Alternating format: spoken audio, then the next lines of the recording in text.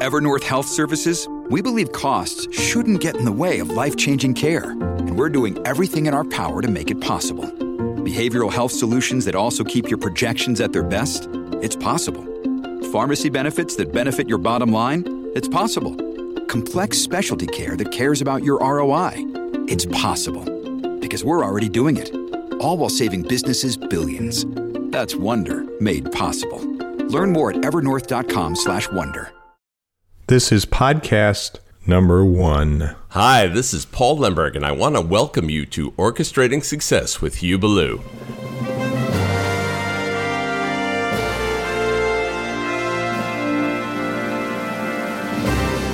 This podcast is all about ways to redefine leadership as a pathway to increasing your business or nonprofit income. Now, here's Hugh with today's session. Welcome to Orchestrating Success, Converting Passion to Profits, Session 1. This is my brand new podcast. The recurring themes that have come up over my 30 plus years of working with leaders, leading businesses, leading churches, leading synagogues, leading charities, leading all kinds of organizations, are themes that I'm going to weave through this podcast over the different sessions. And I've already interviewed some really great people with some powerful wisdom. In the next series of podcasts, I'll be uncovering things like my 4 universal principles that'll make you a better leader no matter where you're leaving. My 5 pillars of success. 1, 2, 3, 4, 5. Here's the pathway to success. I meet leaders doing all kinds of different things. I go to events. I keynote at meetings, conferences, workshops, symposiums, summits. I meet people in all kinds of gatherings where they're sharing information and improving their future. I commend people for studying. Many times people are coming looking for the secrets outside of themselves. They're looking for secrets to come from someone else, when in fact, the secrets are inside. And as a matter of fact, some of the secrets inside are the secrets that are holding us back. The barriers we create to success often are those barriers that we hold inside of us. They're those negative scripts. They're those things we have been compromised with over the years. And there are things that we don't know about ourselves. There are the mistakes that we've made. Well, it's time to forgive ourselves and let go of those mistakes and say, okay, it's time to let go. It's time to say, I've done the best I can. Now, those mistakes have been reframed from mistakes and redefined as learning opportunities. And I got to tell you, I've had many, many, many learning opportunities. This foundational podcast is about equipping self, unbinding self, releasing the barriers, getting to know what's holding us back. It's the shadow that's inside of us that repels money, repels team members, repels customers. When we really want to attract those are the people we need because we have something they need. I don't know about you, but I listen to lots of podcasts. I learn lots of things from many, many people. And many people are very successful, and many of these successful people have a niche. This is what I do. And I've been bombarded with people selling me, this is the program that's going to make you rich. Well, yes, we need to make money. It's not about the money. It's about me making a difference in people's lives and building a sustainable profit for me, a sustainable income for myself and my business. We need to make money to make sure that we achieve the vision and mission that we see so clearly in our minds. Over the series of podcasts, we're going to look at some of these shadows, look at some of these barriers, look at some of these fears and obstacles that are holding us back. Let's look at defining the life that we want, and then we create the enterprise that's going to support that life that we want. When I meet people in different gatherings, they have great ideas. And out of every 100 people that has a great idea, I know that only 3 people will actually do something about it and follow through. And out of those 3 people that do something about it, 90% will fail because they haven't worked on their skill. One of the people I read and listen to is John Maxwell. And John Maxwell talks about the different laws of success. And one of those is the law of the lid. The law of the lid. It says that our organization that we are charged with leading can only develop as far as our ability to lead. And I tell people that, and I talk about the Dun & Bradstreet study that said 90% of businesses fail because the leaders can't lead the business. People nod at me, say that's very interesting information, but it doesn't apply to me. And they go on and try to invent the future without the skill set. The Ballou 10-90 rule is the knowledge, the skill, the programs, the services, the systems that we teach, that we have, that we offer is 10% of our business. The other 90% are those things that we don't know that we need. It resembles an iceberg. We see 10% of the iceberg above the water, and the 90% that's below the water is what holds up that 10%. And so I equate this to trying to fly a plane without ever having taken flying lessons, without having a pilot's license. So we wouldn't dream of trying to fly a plane, especially with passengers, without having the proper lessons. So I meet people who say, okay, I know this, and they ask me, what do I do? And I say, I help equip you for success. We call it leadership. And I've gotten the response, oh, I've read the books, I don't need that. And I've watched some of those people that have given me that response, and years later, they're still stuck in the same place as they were when we first talked. So I would challenge the assumption of, okay, I can figure it out as I go. We are social entrepreneurs. We're making a difference in the world. We have a vision and mission to impact people's lives, and that vision and mission deserves to make it. We are, however, not in a sprint race. We're in a marathon. It's important to train for the marathon because we want to make it to the finish line. It's not sufficient to say, oh, I just ran. I also ran. But we want to make it to the finish line. It's not as important to me to be first. It's important to me that I get there. And I want to get there knowing that I have not completely destroyed my body, that I have trained for this marathon. Yet we want to run a business. We want to start a charity. And we don't think we need to think about the systems, structures, and skills that we would need. What are we thinking? What are we thinking? I'm just going to invent it. I've got infinite time. I've got infinite resources. I've got abundance of money. And I'm just going to waste it all and then see if I can get there. Well, guess what? The most successful people I know have coaches. The most successful people I know study their craft. They study about how to get there. And if you think about your favorite sports figure, your favorite actor, your favorite musician, concert artist, every one of them works with someone to stay at the top of their game. During my 40 years of working as a musical conductor, I studied with the best conductors in the world.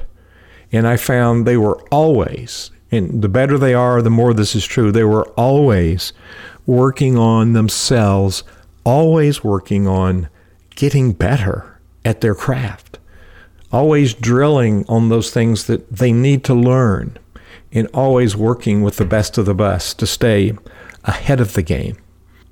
I recommend that people always have a mentor in business, no matter where you are, because we're always developing, always growing, always building our skills.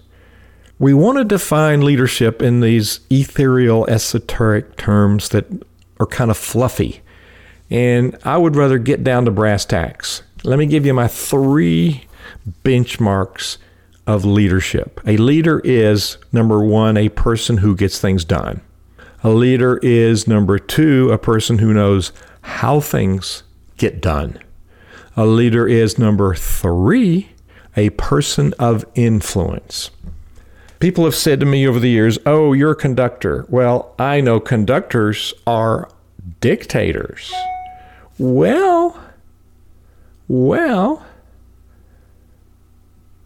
if you got a little white stick, it doesn't mean that you can make anybody do anything. You can, however, influence them. I was lucky to be able to hire some of the great players from some of the major orchestras and do some guest conducting in Europe. And I had some really great musicians that were sitting in the chairs around me. And I would get on the podium, and these are union musicians. They're getting paid for a union gig. You got 2 hours, you got to be done. They're leaving or you're paying them overtime. It's a very, very high functioning culture, and they're daring you as the leader to empower them, and they want to be challenged. Now, they want to be challenged, or they just want to show up and play the notes. You've paid them for a 2-hour gig. They're going to play the notes and leave. Or we can inspire them to excellence. And I was yet to find any group that didn't have the passion for excellence. And they were looking to me to excite that passion, to influence them, and to shape the process. Now, in my life, I heard a piece of music, it was okay.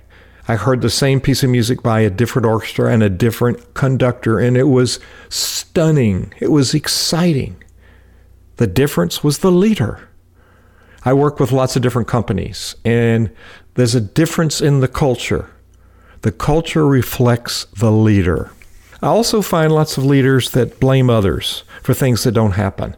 They blame their board, they blame their staff, some even blame their customers. Well, if an orchestra or a choir doesn't perform up to standard, the first thing the conductor does is to look in the mirror.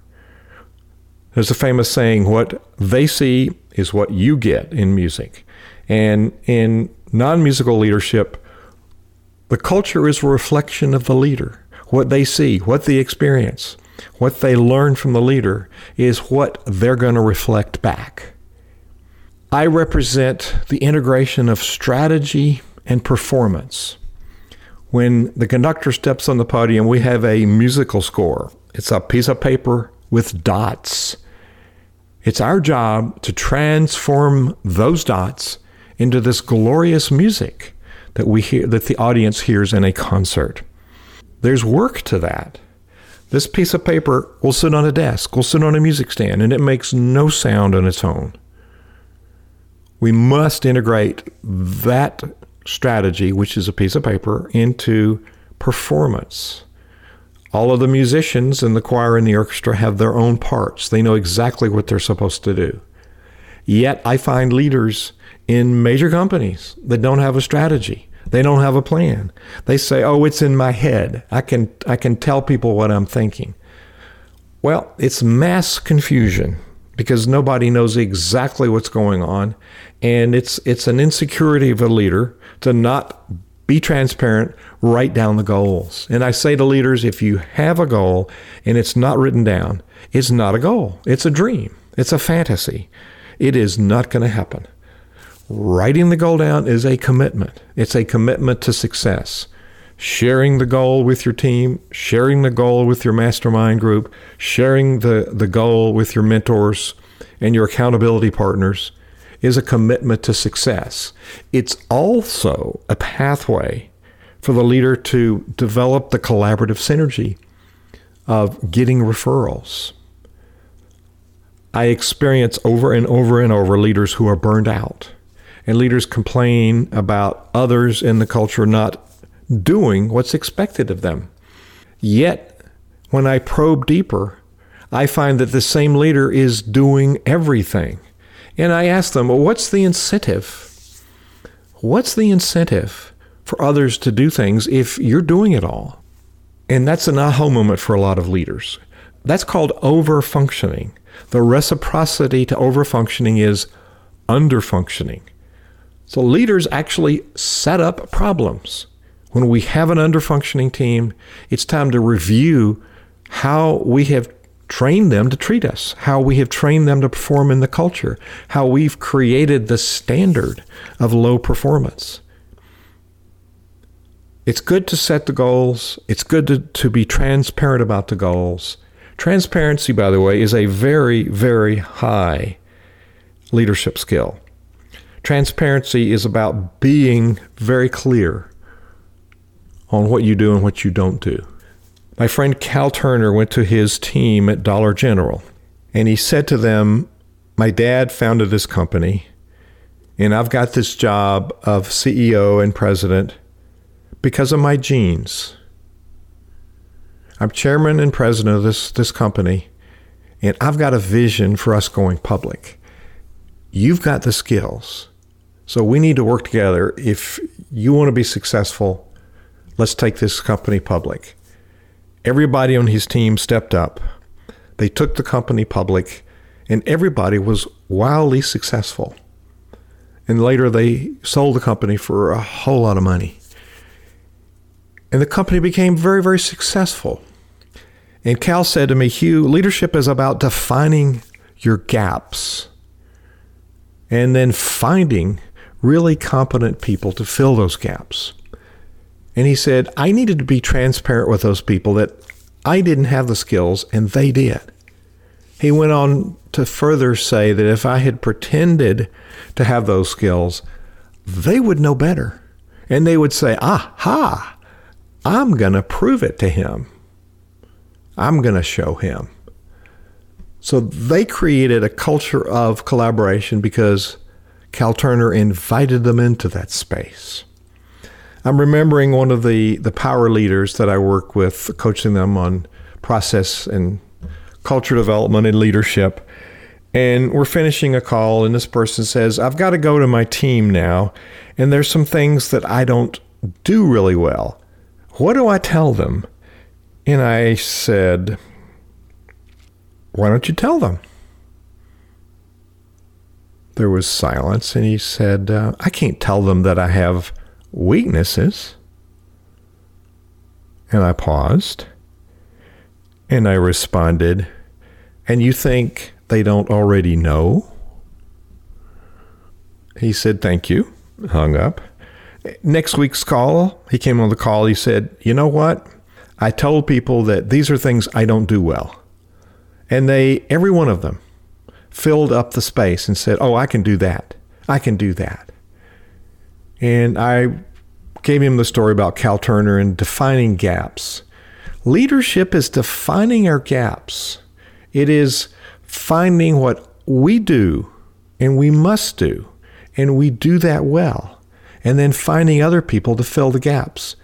Leadership is not about strengths and weaknesses. It's about skills and gaps. What we should be doing is what only we can do, and getting the other things off of our plate. Leadership is getting things done. Everybody has ideas about what ought to be.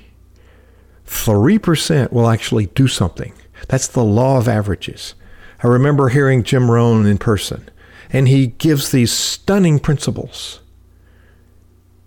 And he says only 3% of you will actually do it. Why? It's the law of averages. So in this first podcast, I would encourage you to think about your goals. What are your goals for your life? Write them down. Bob Proctor is famous for saying, write down 101 goals. I say, great. But write them on index cards. Sit at your dining room table. Get a fine marker, a medium marker. Write your goals down. Write as many as you can think about. By the way, what I've learned by studying the writings of Napoleon Hill is that the successful leaders he interviewed could see the future, define the future in full detail, and then imagine and define it as already having happened. So we write our goals in present tense. We define them as already having happened. And then we work backwards for the process to get there. So define your goals in specific, measurable, present tense, powerful language. I am in possession of $1,500,000 from sales of products and services in the year 2020. That's a specific, measurable outcome defined in present tense. My company delivers products and services to people in 83 countries, and I have a staff of 900 people that work with clients in a very intense manner. Every day, 24 hours a day, with somebody in every time zone in the world. Those are specific, measurable goals. First, write goals for yourself. What does your life look like 5 years from now? Here's your assignment. Get some index cards, get a marker, sit at your dining room table, and imagine the future. This is called future visioning. Write down as many goals for your life as you can think. And then move the goals around and begin to cluster them. And I'm willing to bet that if you cluster all the ones about money, there's a financial track. There's goals about systems. How do we live? What's family like? What does our life look like? Do we take vacation? Do we work? Do we play? All of these are about how we function. And then the other one might be about skills. What do we need to grow in ourselves? I mean, that's an example. Now, once you do that, you probably will end up with 3 categories, maybe 4. One might be physically fit, running a marathon. And here's all of the goals around being physically fit, nutritionally fit, losing weight, building muscle, being healthy, being disease-free. So you may have 3 or 4 categories. 4 is maximum. 3 is ideal. If we could have too many goals, we're going to lose control of those. Therefore, put them in a track, put them in sequence in the track, then commit them to paper. Sleep on it and come back. And every category, write a header, which is the ultimate goal of where you're going to be after you complete those. That's the 5-year target. Then, only after you've done what does your life look like, make sure that you put in there the measures of satisfaction. What does success look like? What does satisfaction look like for you? How much is enough? How much is enough? How much is too much? Then you do the same exercise for the enterprise that you lead. You might have a napkin idea. You might have been in business for years. You might be compromised in the income that you want to receive. It's time to change that. Unlock that barrier. Remove that obstacle. Begin by envisioning the future for this business, this charity, this religious institution that you lead. Sit down and write as many goals for the future, cluster them. And I'm pretty sure you'll come up with a category called financial. You'll come up with a category we could call organization. What does the company look like? What does the nonprofit look like? How many people? What are the systems? And then products, services, programs, offerings. That's a whole category. Now, group them, put them in sequence, commit them to paper, sleep on it, come back, put a header for each category. This is what it looks like at the end of 5 years. After you sleep on it, you can decide you were too tame or too bold. Make sure that you've been bold enough. Make sure that you've created the measure of satisfaction. Now look at your personal goals and your business goals. This enterprise that you're starting, will it provide the life that you've defined? Make sure that we're going into this, that we're in alignment. We're not creating an enterprise that's going to consume us and take away the quality of life. Goals written down are the primary starting point. And then we're going to come back and write our vision and our mission. What is our vision and mission personally? What is our vision and mission for the enterprise? So we'll cover that in a different podcast. But first, Let's do this future visioning. Define what the future looks like, because our thinking defines our results. When Napoleon Hill interviewed Andrew Carnegie, Carnegie told him, any idea that's held in the mind and emphasized, that's either feared or revered, will begin at once to manifest itself into the most convenient and appropriate physical form available. That's powerful. He wrote it down. Napoleon Hill interviewed these great people, Emerson, Edison, Ford, Wanamaker, Woolworth, 5 presidents, and more. He interviewed successful people and created the laws of success. And in chapter 2, he summarizes the strategy that he encourages you to read every day. Number 1, these people all had definiteness of purpose. They were very clear, and they could articulate the future. Very clear purpose. Number 2, they brought good to the world. They brought value to people. Number 3, they surrounded themselves with very competent people. It's true that we become like the people that we hang around. If you want to be broke, hang around broke people. If you want to be successful, hang around successful people. Associate with those people who will lift you up and put you into a different space. And you will become like them, and then you will support them. Keep the future in mind. The last of those principles was have a positive mental attitude. All of these people kept a positive mental attitude. They knew what the future was, and they did not consider failure an option. Be the best leader you can be, no matter what you're doing. Leadership is the pathway to profit. We have infinite passion. It does no good if we don't implement. There are lots of strategies that people have written, and those strategies become written documents that sit on desks. A friend of mine calls it credenzaware. Remember, leaders are 3 things. Leaders get things done.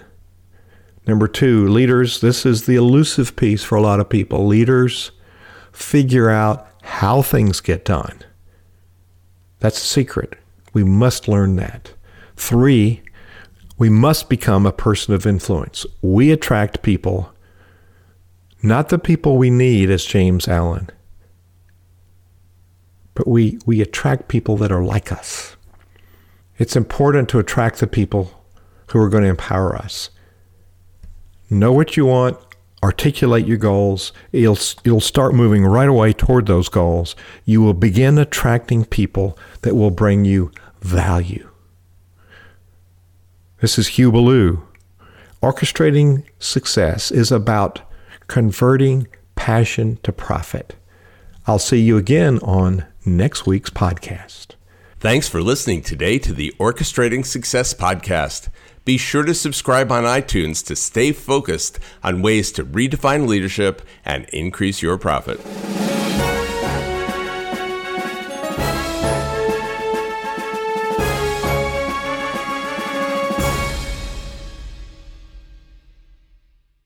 This podcast is a part of the C-Suite Radio Network. For more top business podcasts, visit c-suiteradio.com.